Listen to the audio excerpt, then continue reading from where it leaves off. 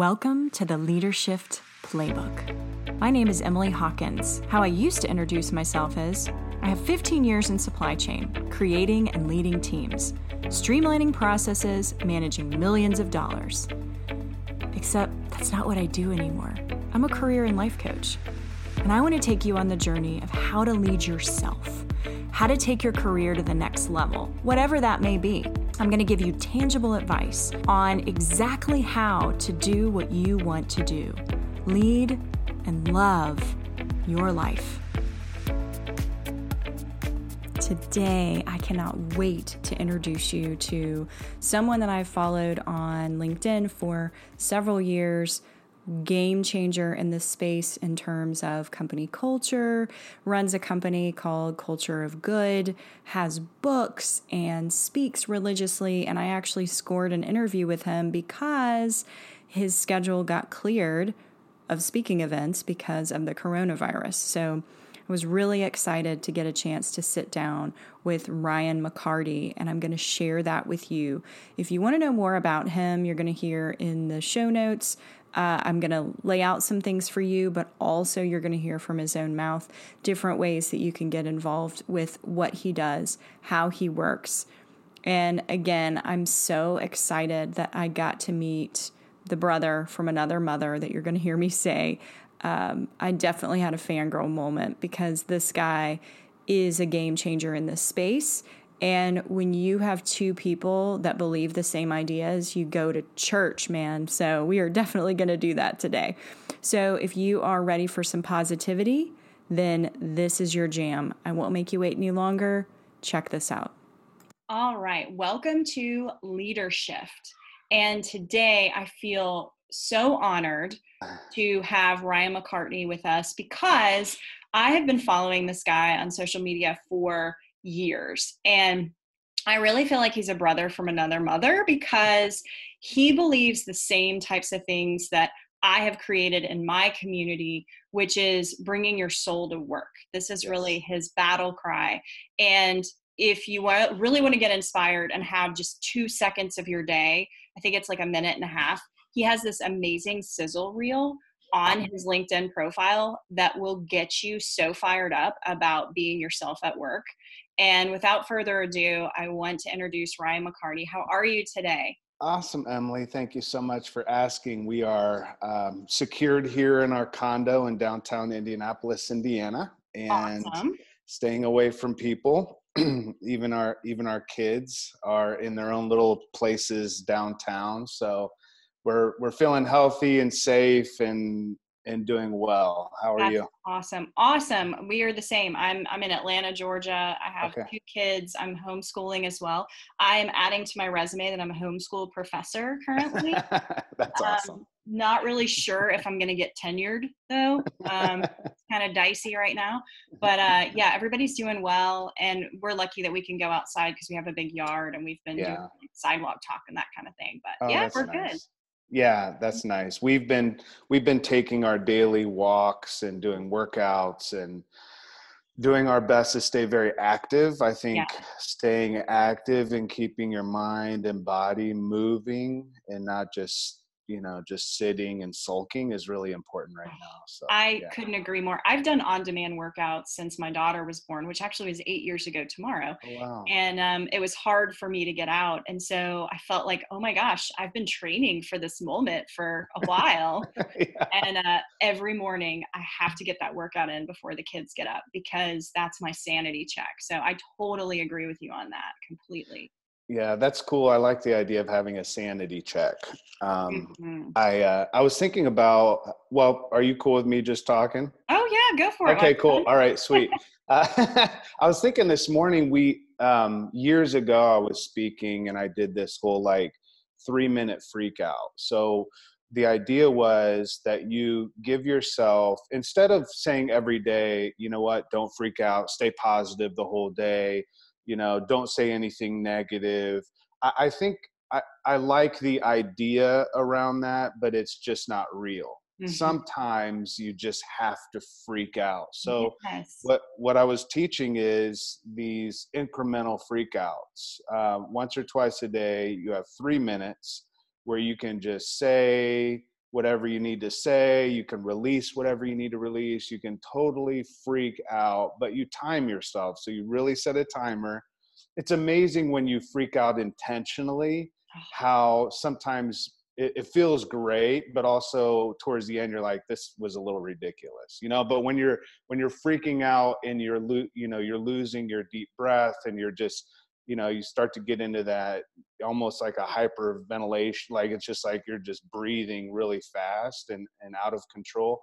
It just builds. And so the 3-minute freak out is something I was just thinking about, like I said this morning, that was really interesting because, there's ways of doing that and methodologies around it. But one of the ways is you have like pieces of paper that just say 3-minute freak out, and you have them in a jar really high up on a cabinet. And so in order to freak out, you have to pull a ladder out, you have to go over to the cabinet, you have to climb the ladder, get the 3-minute freak out. And then once you have that in your hand, then once you pull one of those 3-minute freak out papers, then you could just freak out for 3 minutes. But it takes a lot to have to like get the ladder out and do all that stuff. So I love the intentionality of that though, yeah, because then you're like, permission, but let me like set the stage and all of that. Yeah. I call it embrace the suck, and I agree with you entirely. Yeah. I give myself 2 additional minutes. So maybe Okay, I'm like yes, I'm like, that's awesome. And I set a timer. Like I literally, if I'm in my kitchen or somewhere, and I actually believe I'm going to give you some ways that I personally freak out. They're my favorite. Yes.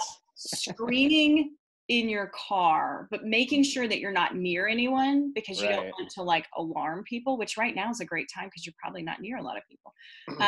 Throwing things is incredibly therapeutic. Again, not at people.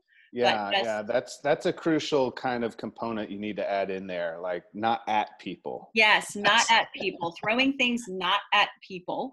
Right.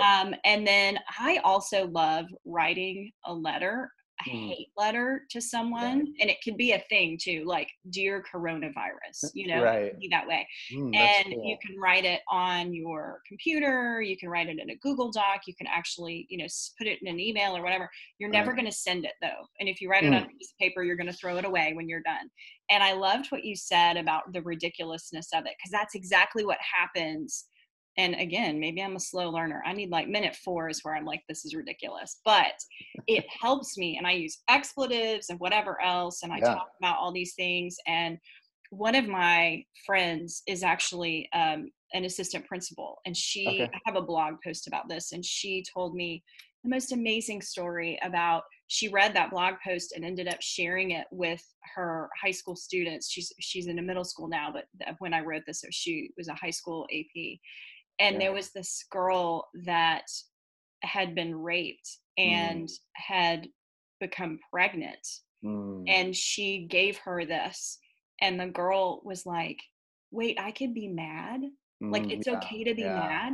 And so when you said that, I love that, because I agree. I think there's this whole, oh no, we should find the positive. And yes, of course we should. But it is okay to be upset for a few minutes a day and blame everyone and everything, and then move above the line and kind of have that. So I love we have to. It's like a pressure cooker. If you don't release that pressure, that's kind of how it is, and there's realities around, like you said, to staying positive. But one of the ways to stay positive is to recognize also truth that is happening. I shot a video yesterday. I don't know when I'm going to come out with it, but it's all about like going from this lens of fear to a lens of faith, but not faith in the sense of religion or anything, but just faith in the sense of having hope and possibility right now. But between those two like perspectives of fear and faith is fact, right? It's like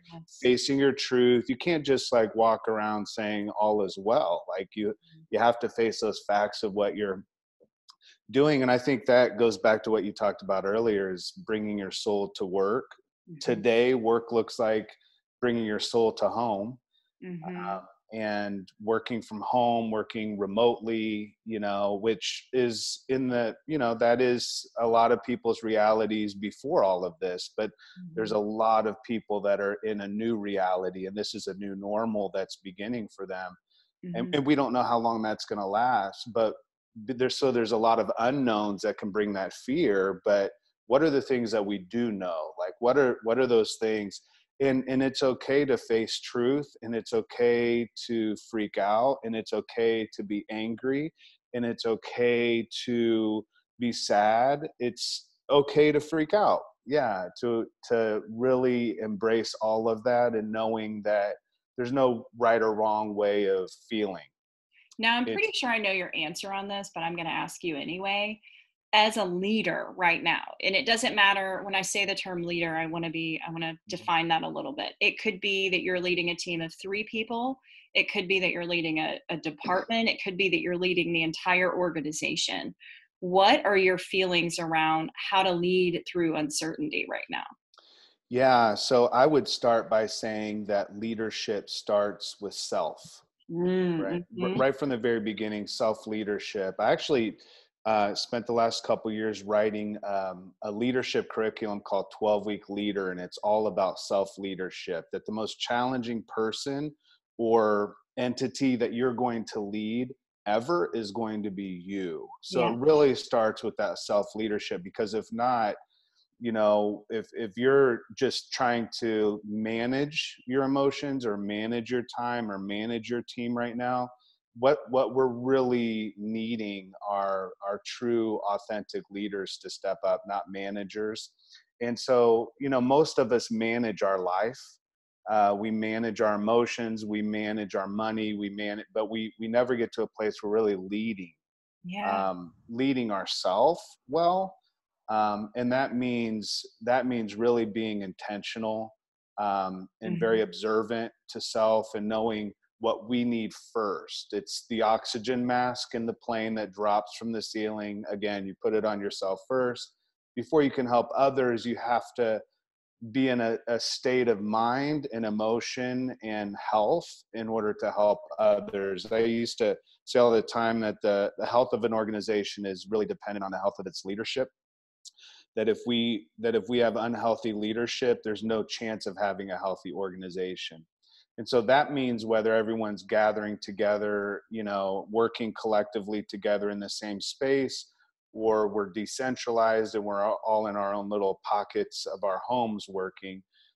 Leadership is leadership, regardless of what the context looks like. And so, right now our teams really need us to first lead ourselves well, and then for those leaders that are listening in, to really, be vulnerable with our teams, and honest and open about what we're facing ourselves and what the organization that we're leading is facing. And it's definitely not a time to kind of sugarcoat and act like everything's gonna, just continue to move forward. But I think, again, like that lens of fact, like our people can't get to a place that we're leading to a place of faith until we all collectively face truth.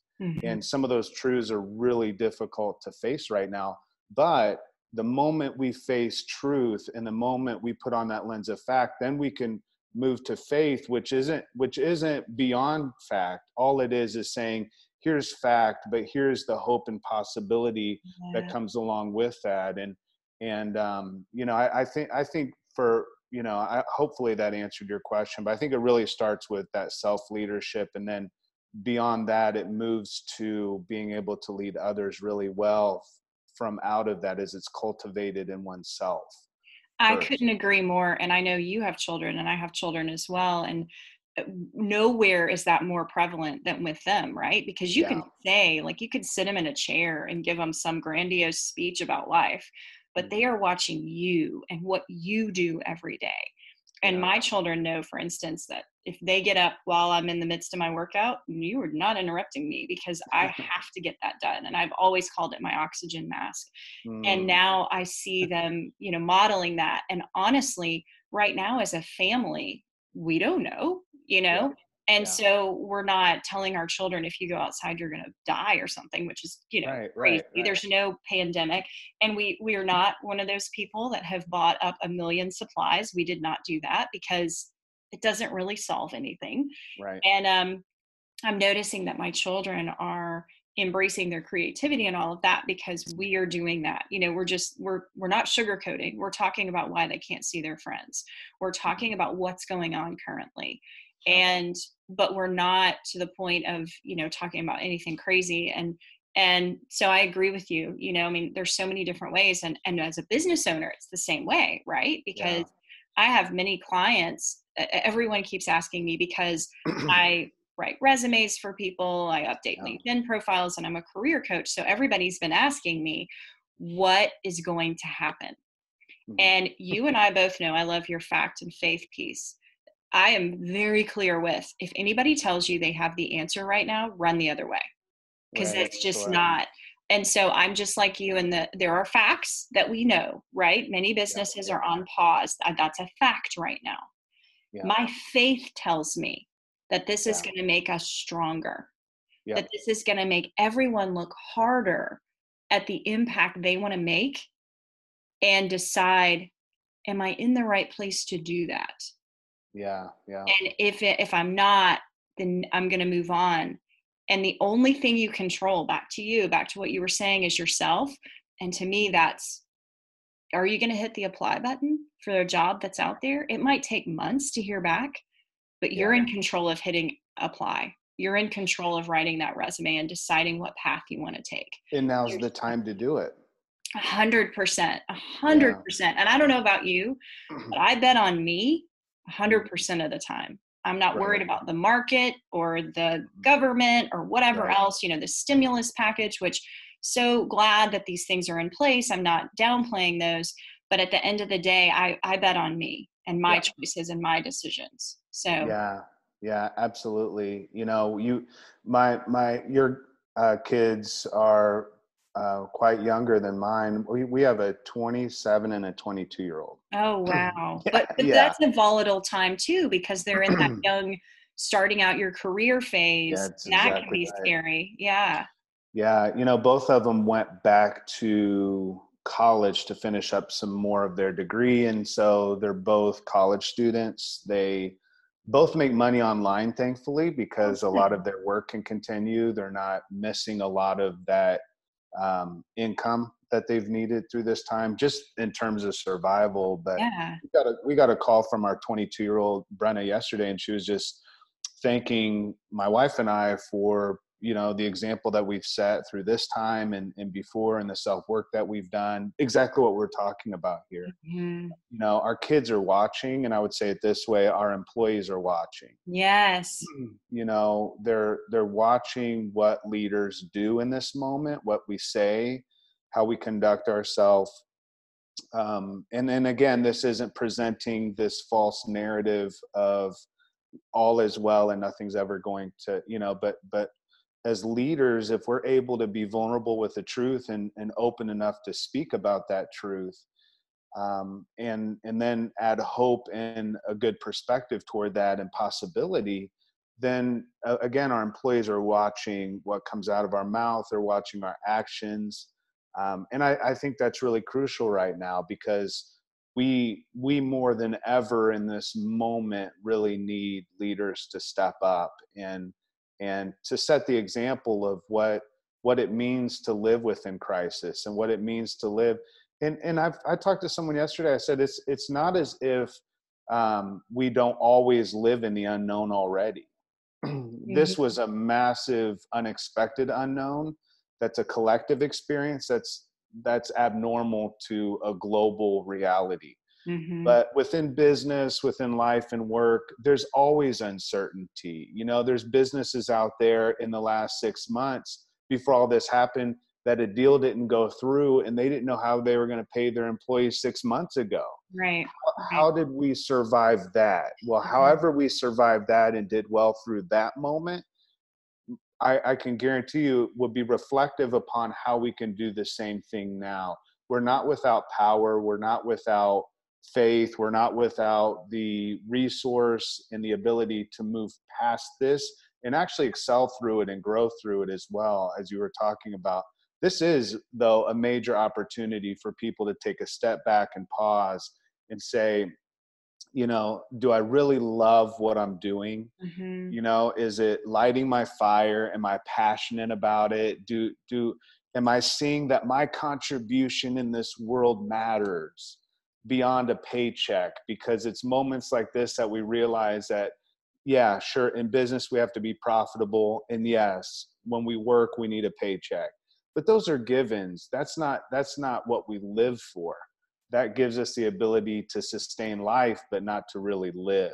To really live and be alive, we have got to do what sparks that fire in us, what gives us that breath inside of our soul, that we, at the end of the day, regardless of what we went through, the difficulties and the ups and downs and the stressors and all of that, and that looks different today than it maybe did a few weeks ago. But regardless of what we're going through, at the end of the day, we have that sense of fulfillment that we did well and that our contribution made a difference. It made an impact. And that's really, it's your message. It's my message. It's definitely a moment right now where we can pause and reflect and say, am I where I should be, where my greatest passion and my greatest contribution are colliding together to make the world better? Yeah. That to me is like, let's make that collision happen right now. Passion and contribution. So I have a question for you, because this happens pretty much 95% of the people I work with. This is where we go.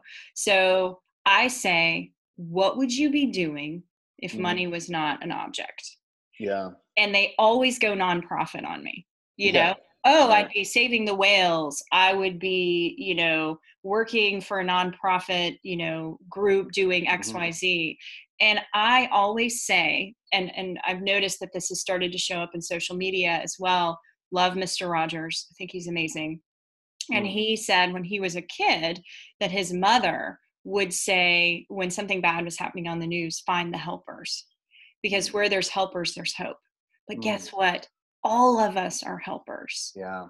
And your version of help could be doing taxes for someone. Yeah. Your version of help could be being a chef.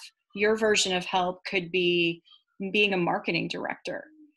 And to me, it's about not only using your specific gifts and talents, but getting behind an organization, whether it's starting your own or going with an organization where you deeply believe in what they're doing. And where their profits go shouldn't matter to you. And that's really the difference between for-profit and nonprofit, right? Is just where the profits go. Because to me, I can control myself. I want to make a deeper impact in my community. So if I get the opportunity to work for, I'm just using a grandiose example here, Google, then that means I have more money to actually make a deeper impact in my community.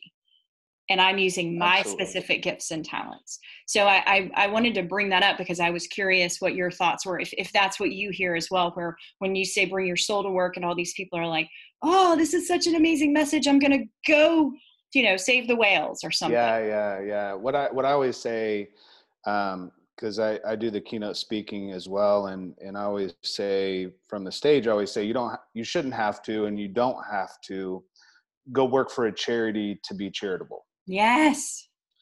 That's the idea, right? That, but then practically, how does that look? And I do workshops and work with groups of people and individuals as well to identify and help them identify what that looks like then, because it's one thing to have a theory around that and a philosophy that I wholly believe in. But I spent over 20 years in nonprofit work. I was a pastor. I started preaching when I was 15 years old. I did the whole pastoring thing, very non-traditional pastor. So I even got this tattoo on stage while I was speaking in church.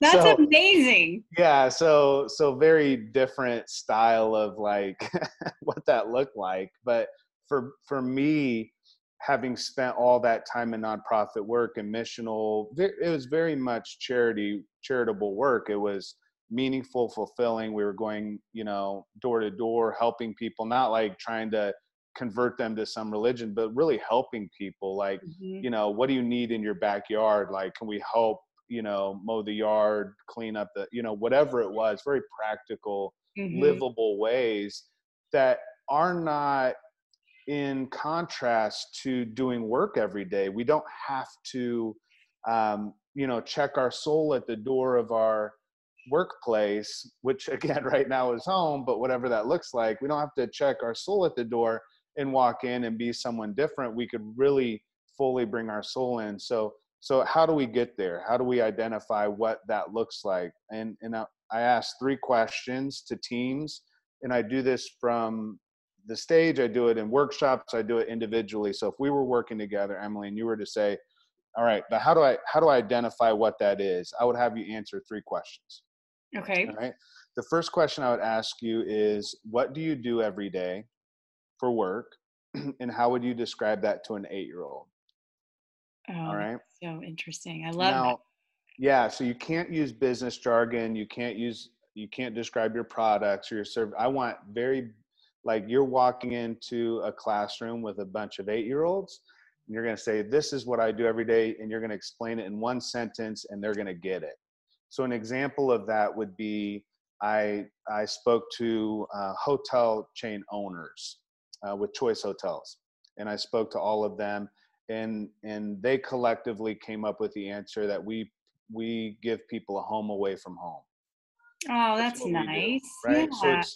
So usually when people answer that, you can find some form of meaning in that answer. Now, that's the first question. Second question that I ask that you answer is, if I were Bill Gates and had billions of dollars and we met, Emily, and you said to me that this is what I do for a living, and you explained it to me like you would an 8-year-old, and I was so inspired by what you said that I just offered to give you an unlimited resource of money to serve what you do every day, but it had to serve the world in some way. So this is where you get to the question that you asked. I want you, with unlimited resources, start a nonprofit. Okay. What would that nonprofit be? And so for some of your clients might answer, I want to go save whales. I want to, Yeah. if I had $1 billion, 2 billion, 10 billion, someone asked me for 100 billion, they were like, I would turn every prison into a university, and there would be classrooms, and life coaches and professors going into universities, and all of the prisons would be universities. And so if they had $100 billion, that's what they would do. So you have to think really big. This is like big, grandiose idea. And this allows people to really think bigger than their current resource. However, the third question comes back to the lens of fact, and that's reality.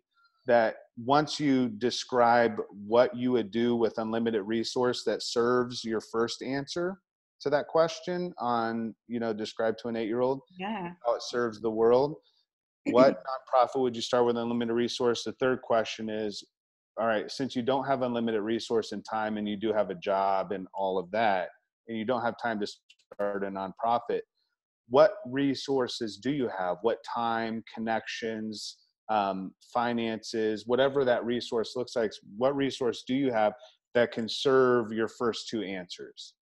What you do as a business or as an individual for work, what you would start as a nonprofit with unlimited resource, what good could you do with what you have that serves both of those answers?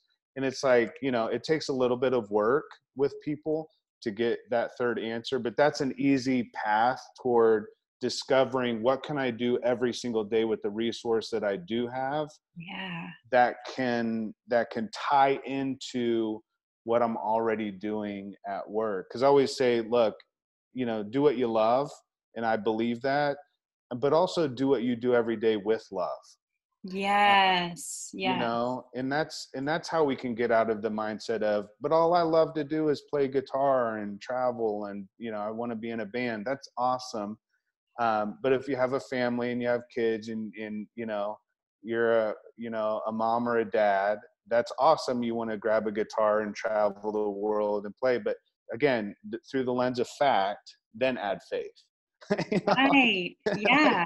Faith is not jumping off the side of a cliff and hoping that you grow wings on the way down. Faith is like having a strategic plan involved in what are my next steps and how am I going to tie purpose into what I do every single day.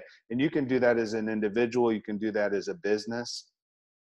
Those are the three questions I ask. There's other additional things that we work on, but those are the three questions I ask multi-billion-dollar companies and executive teams.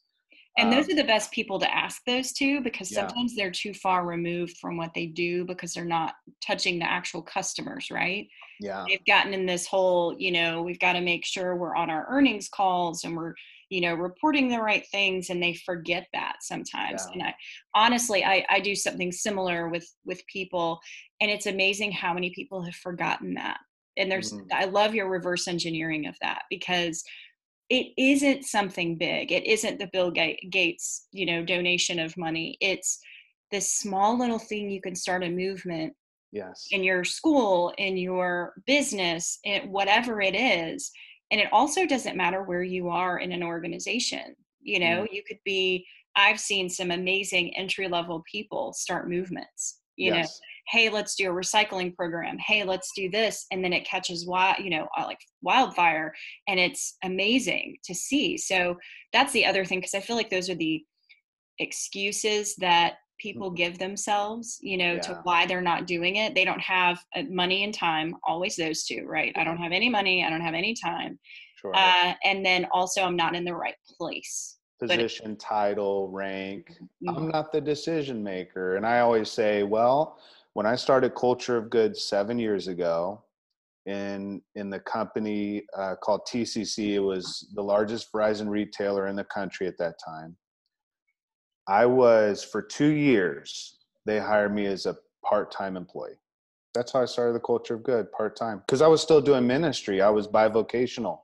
So I was still running this church over here, and I launched Culture of Good, and it became a nationwide, became the book, Build a Culture of Good. We have a 10-month solution that we walk companies and organizations through building a culture of good over 10 months.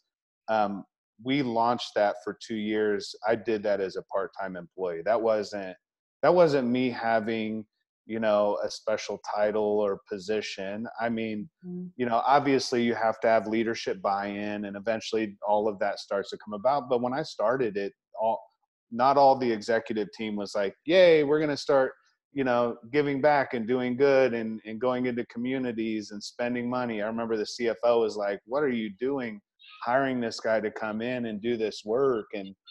But it gave employees that were scattered across the country in stores, 2 or 3 in a store in the middle of Berwick, Pennsylvania, or down in Atlanta, Georgia. We have stores in Atlanta, Georgia. It gave them a sense of purpose beyond their everyday work and beyond just getting a paycheck. It's paying people with purpose. It's giving people permission to bring their soul to work every day. And we can do that regardless of what type of business we're in. Manufacturing, I think of a company up in northern Indiana called Lippert Components, and they manufacture parts for campers and RVs. I mean, I don't know another company on the earth that's out doing more good consistently through their employees than they are. I mean, it's constant. And with TCC, the work that we've done with TCC and other companies are starting to realize, like, all right, this is what leadership with a soul looks like. This is what really having a heart. Every one of us wakes up every day, whether we do so consciously or unconsciously, wanting to know that we're important, wanting to know that our contribution matters, that our life has meaning beyond ourself. And if we're going to spend, half of our waking hours, or a third of our waking hours at work every day, I think it's half of our waking hours is at work every day, right? something like Mhm. that, or a third, 8 hours, 9. Yeah. So we're spending so much time at work. What an amazing opportunity to really tie purpose into what we do as a business every day. And that to me is a differentiator when we're talking about recruiting, retaining the best people. When we're I always say you're not going to find the best people are going to find you. Yeah. That's what makes them the best. So everybody's out there like, how do we add this program in? How do we do? It's like, what is the most special, what's the most compelling reason that you could give me for working for you, and how are you telling that story really well, and how is it showing your heart and your soul as a business? Because the best people are looking not just for the biggest paycheck, they're looking for, is this a place, like you were talking about earlier, that aligns with my values, that I'm going to show up to work every day knowing that I have a sense of purpose. So sorry for rambling, but that's kind of like, Love it. I No, love no, this no. stuff. Yeah. It was a purposeful ramble and it made sense. It was great. Yeah. It actually reminds me, I worked with this client, again, back to the saving of the whales, except it was with dogs. They Mm, love dog rescues. yeah. And we did something similar to what you're talking about, reverse engineering it. This person was IT. They were all IT. Yeah. And what's so amazing that this person does now is they actually bring in systems into shelters and vet clinics and implement this new technology so that the animals get the care they need. And it's this, it's vet technology, basically making Yeah. sure that there aren't drug interactions and all this other Mhm. thing. And this person is now living their purpose because they're able to take their skills and Yes. marry it with, saving animals' lives Yeah. and bringing quality of life to animals. And it's one of my most favorite examples because I just feel like, on a daily basis, if you ask that person what they do, they're Mm. going to tell you, I save animals. Yes. Yeah. And I'm like, yes, you do, because Right. we need that skill. Yes. Everybody on earth doesn't need to be a vet. Everybody on earth doesn't need to be a doctor. We need people supporting that and Mm. finding that right purpose in each role. And one of my favorite things, and I know you know this, is when Kennedy was in office and he Mhm. toured NASA, and he Mhm. went over to a janitor and he said, "Hey, what do you do here?" And he said, "I'm putting a man on the moon." Yes. And I was like, yes, Yeah. yes, Yeah. exactly. And we Yeah. each have our way and we each have our man on the moon, that we're doing. But Mm. I love that so much. And I wish more people were that connected to work.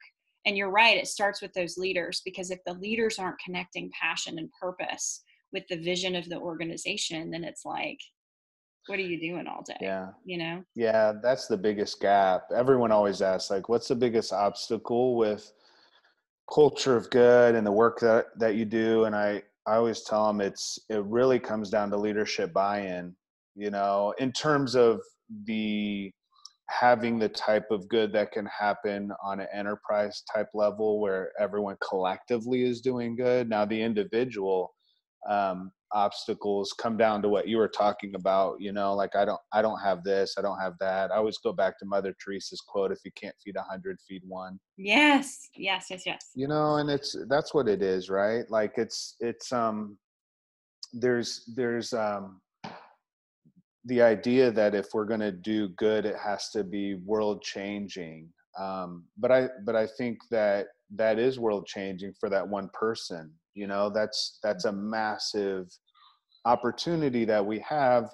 And all we have to do, Emily, is look back on our life and see that coach or that teacher or that boss that went out of their way. Maybe it was just for one day, went out of their way, in that season of our life where we needed someone to show up for us, and it made our world different. So it was world changing, and I think we're all world changers. I don't think that you have to be, running the Gates Foundation in order to be world changing. I think it just is looking back and being what someone was for us, being present and Mhm. staying present, being willing to be in the good, bad, and ugly of life with someone else. You know, for me, it was a teacher when I was 6 and I lost my mom, had died from suicide after dealing with schizophrenia and mental illness. And then my dad was a heroin addict. I had a teacher come in and really was just present for me during that time. And because of that teacher, who I had totally forgot about till 30 years later, was reintroduced back into my life. You know, her 3 words that she kept saying to me was, Ryan, I just want you to know that you may have thought all these years that you were alone. And because I didn't remember who she was. And 30 years later, she came back and she said 3 words. She just said, I was there. I was there.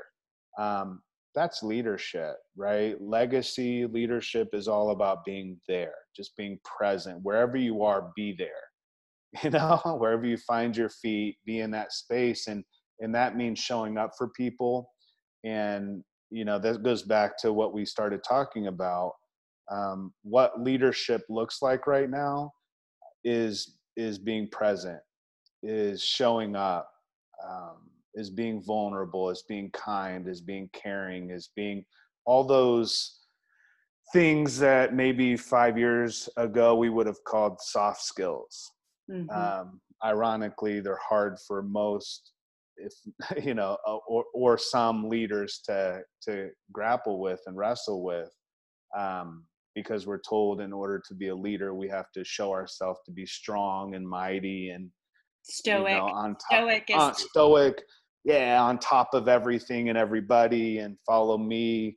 We're gonna go. You know, we're gonna do this together. But the longer you live, and the more experiences that you have, you appreciate what you mentioned earlier. You appreciate the answer from that janitor.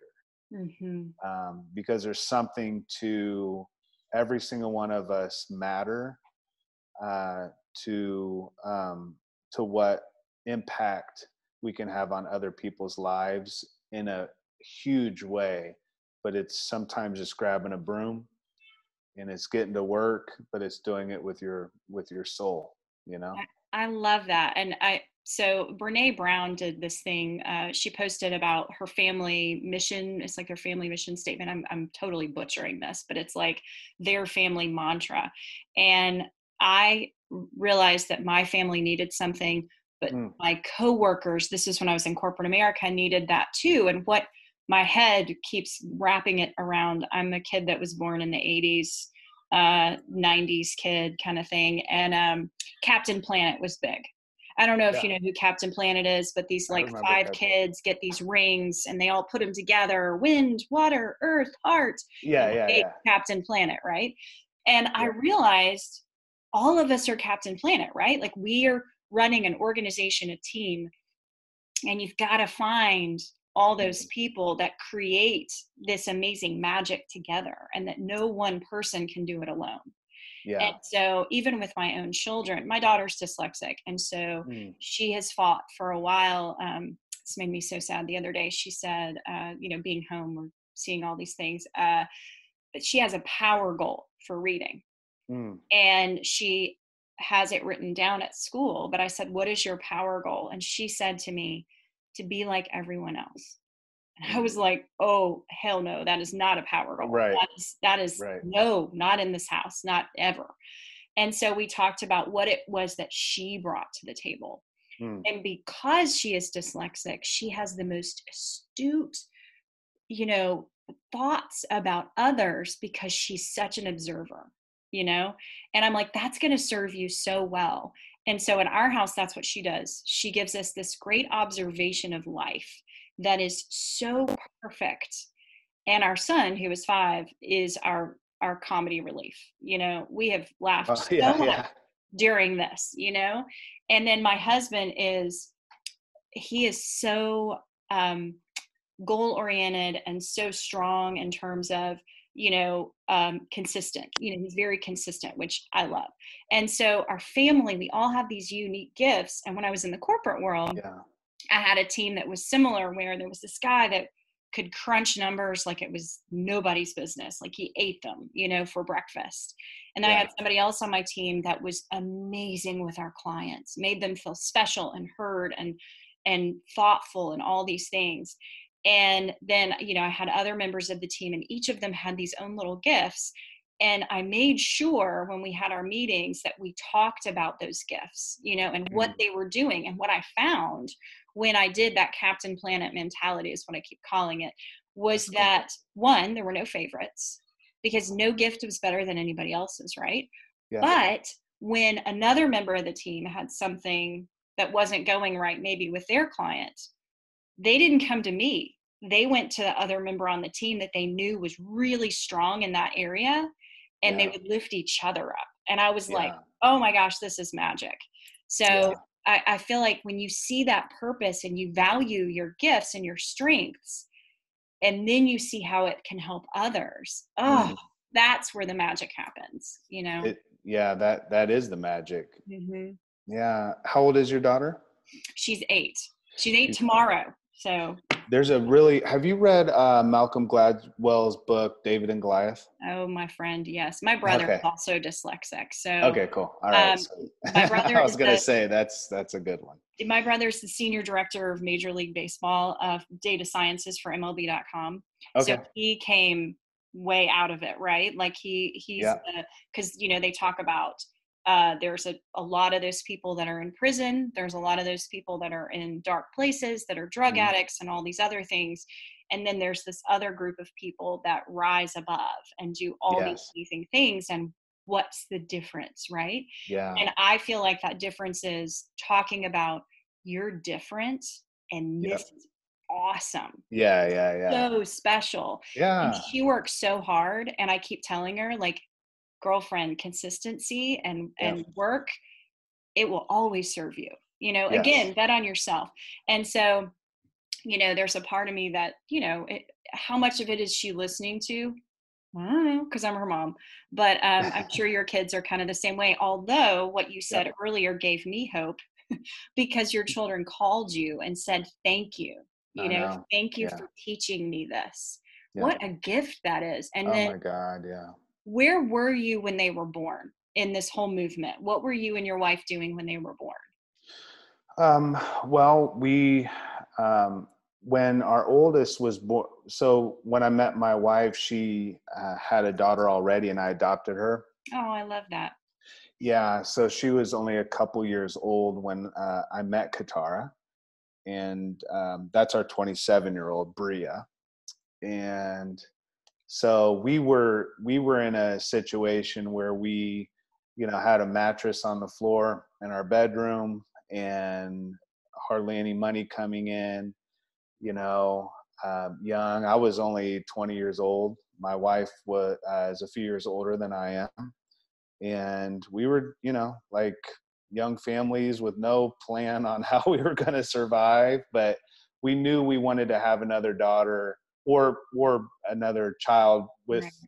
where it wasn't going to be too many years in between. And so Mhm. we had our youngest daughter about a year after we got married. So we had two daughters, family. I was 21 years old, and just trying to make ends meet.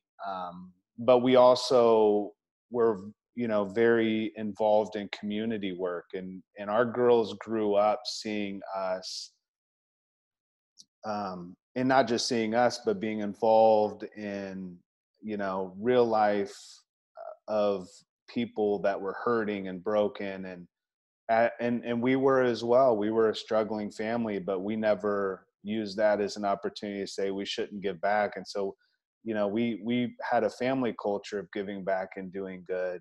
Um, but we were in just a small town where I had grown up, where I'd lost my mom when I was younger and had moved to New York and Indianapolis and back to my small little town to make an impact on that same community. So our girls kind of grew up in that culture of doing good, giving back, and being passionate about what they do.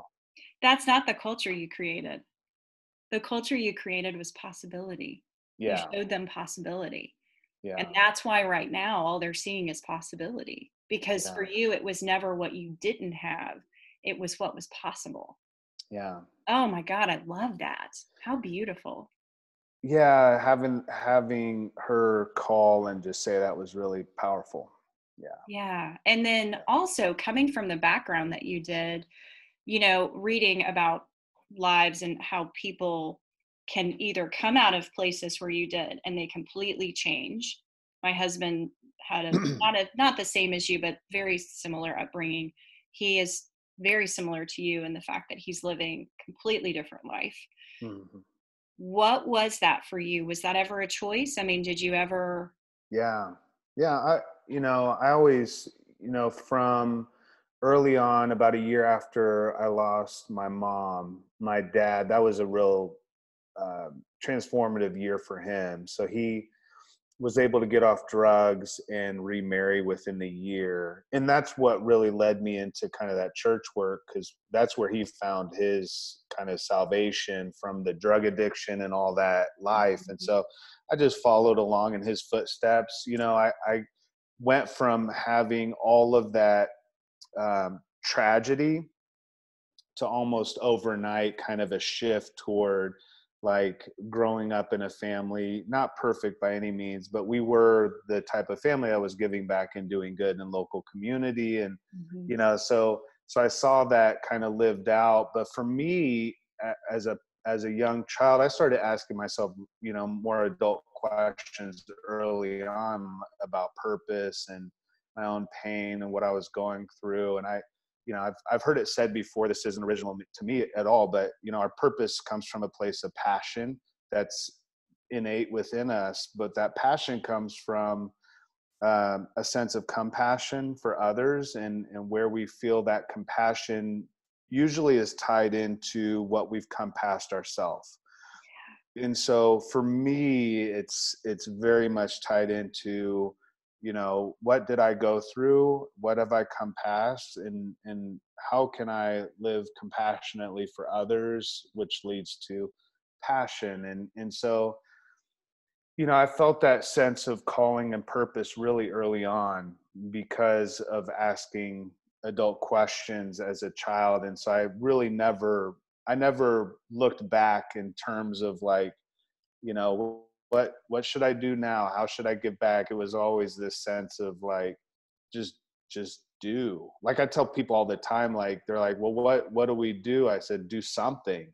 Mhm. Like get Mhm. involved in something, like give back, volunteer. When you hear about an opportunity, regardless of what it is, whether we can get into the methodology of how to connect it into your work and all that, but ultimately you don't like find your purpose and destiny and what you're supposed to do in life by sitting back and writing ideas on a piece of paper. You find it by getting involved, like getting the dirt of the world under your fingertip nails, like actually making an impact. And through doing that work, it's revealed. It's like, you're on a journey, and the adventure of life is really that, is continuing to see where you can meet a need. I had a mentor when I was 16 years old that said, Ryan, the need is the call.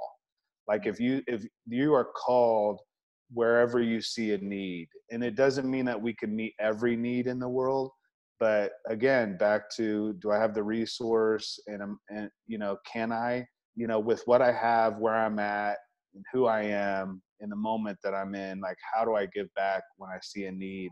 And we're seeing that today, with bottling companies and alcohol companies starting to make hand sanitizer. Now they're bottling that in their bottles, and they're retooling what they do with Mhm. what they already have. It's a beautiful thing. But for me personally, it was all, it's been a passion of mine since I was younger to do this type of work. I love that. And I truly believe that we all have that, but sometimes we let comfort get in the way. And what you just told me was there wasn't really comfort, right? There wasn't that comfortable place that you were in. You had to create your own comfort zone in a way, and it was living your Yeah. purpose. And I Yeah. think a lot of people don't, they think that, okay, well, I should be happy, because I Yeah. make a decent living, I have health benefits, I shouldn't rock the boat because everything is good. I Right. I don't know about you, but I do not like good. Like good is kind of like, okay, Right, you know, right, right. and being able to kind of look past that and get a little uncomfortable, that is so hard. And I think that, that's what a lot of people, especially like middle class people, really Yeah, suffer from, yeah, is mediocrity, because they're in this place that's almost, I call it golden handcuffs, where they're stuck in this idea of, but everything's good. I have this, like, what everybody else wants. And I don't know about right. you, but I've realized I don't want what everybody else has. I don't want No, by any no, stretch of the yeah, imagination. So yeah, yeah, absolutely. I think it goes back to just really taking pause, and reevaluating what matters most to us. And honestly, we have to say what are our personal values. That's part of that self leadership that we started talking about at the beginning of the conversation. Is, I might be able to name off some of the values of the organization that I'm leading, or the company that I work for. But if I were to, ask or be asked, what are my personal values? Do I have those? And do I know them? And am I living those out? And if the value is just security, and not rocking the boat, you know, I think ultimately what it really comes down to, Emily, is that we do live our values. Values aren't things that we say we value or we hope or aspire to be one day. Values are who we are, how we live, what we prioritize already. Um, I and completely so, agree with you on that. Yeah. yeah, so I could get into hours of that Oh my conversation. gosh. Well, this has been so fun, and I just love your style. I love everything that you represent. And Thank honestly, you. when I started my business, which was 3 years ago next month, it wasn't that long ago, I found you, stumbled upon your work, and was like, Mm. yes. And Oh I my feel God. like there couldn't be, I just feel like we all need this in our lives, and there need to be more game changers out there. And bringing your soul to work is so incredibly important. And I want everybody to be able to follow you, find you. So, where is the best place for people to find you?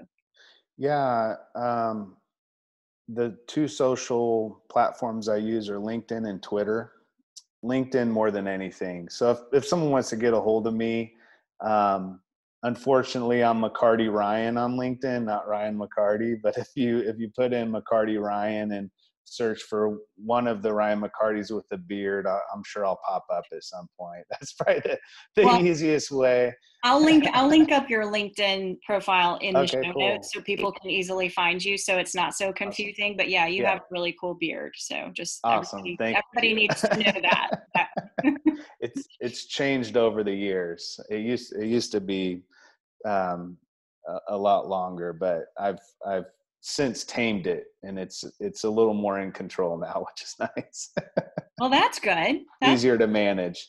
yeah. Yeah, yeah. I don't need anything else I need to take care of other than me, and a beard is a lot. So I'm just like, nah, I'll just go short with it. So. I get that. Having curly hair, I learned a long time ago. If I straighten my hair, it takes me like hours and it looks awful. And this takes 5 minutes. So I'm That's like, I'm awesome. just Yeah. gonna let it be. It's just gonna roll. Yeah, yeah. It's So great. Yeah, perfect. That's awesome. awesome. So, Well, I have so enjoyed this. I could talk to you all day. You breathe so thank much you. fire and excitement. And I don't know, you gave me a lot of possibility today, Thank because you. it's just awesome to hear somebody that leads the way that you do. And by the way, I didn't even talk about how I even got this opportunity to speak to you today. And I feel like it's called, making lemonade out of lemons, which is Ryan reached out on social media just saying on LinkedIn, hey, my speaking isn't happening right now. Yep. So if anybody has a podcast or something where I can join an interview, and I was like, whoa, gold, I won the lottery. And he immediately got back and was like, what about next week? And I'm like, yes, we are going to make this happen. So I love this. Like, I won Yeah. the COVID-19 lottery today, and I am so happy Oh, for it. thank you. So Thank thank you you so so much. much. Yeah, I feel like I'm the winner. So thank you for reaching out. And seriously, I appreciate the opportunity. These are conversations I love having. It's close to what I'm passionate about. So I appreciate the opportunity. And it was great to meet you. Yeah, awesome. It was great meeting with you too. And I can't wait for my listeners to find out more about you. So have a great day. You too. Did you love what you heard today and you want more? Sign up for my weekly email in the show notes. It's packed with tips and tricks to lead and love your life. You can also follow me on LinkedIn, Facebook, and Instagram by typing in Emily Hawkins, the number 4, the letter U. I'll see you here next week.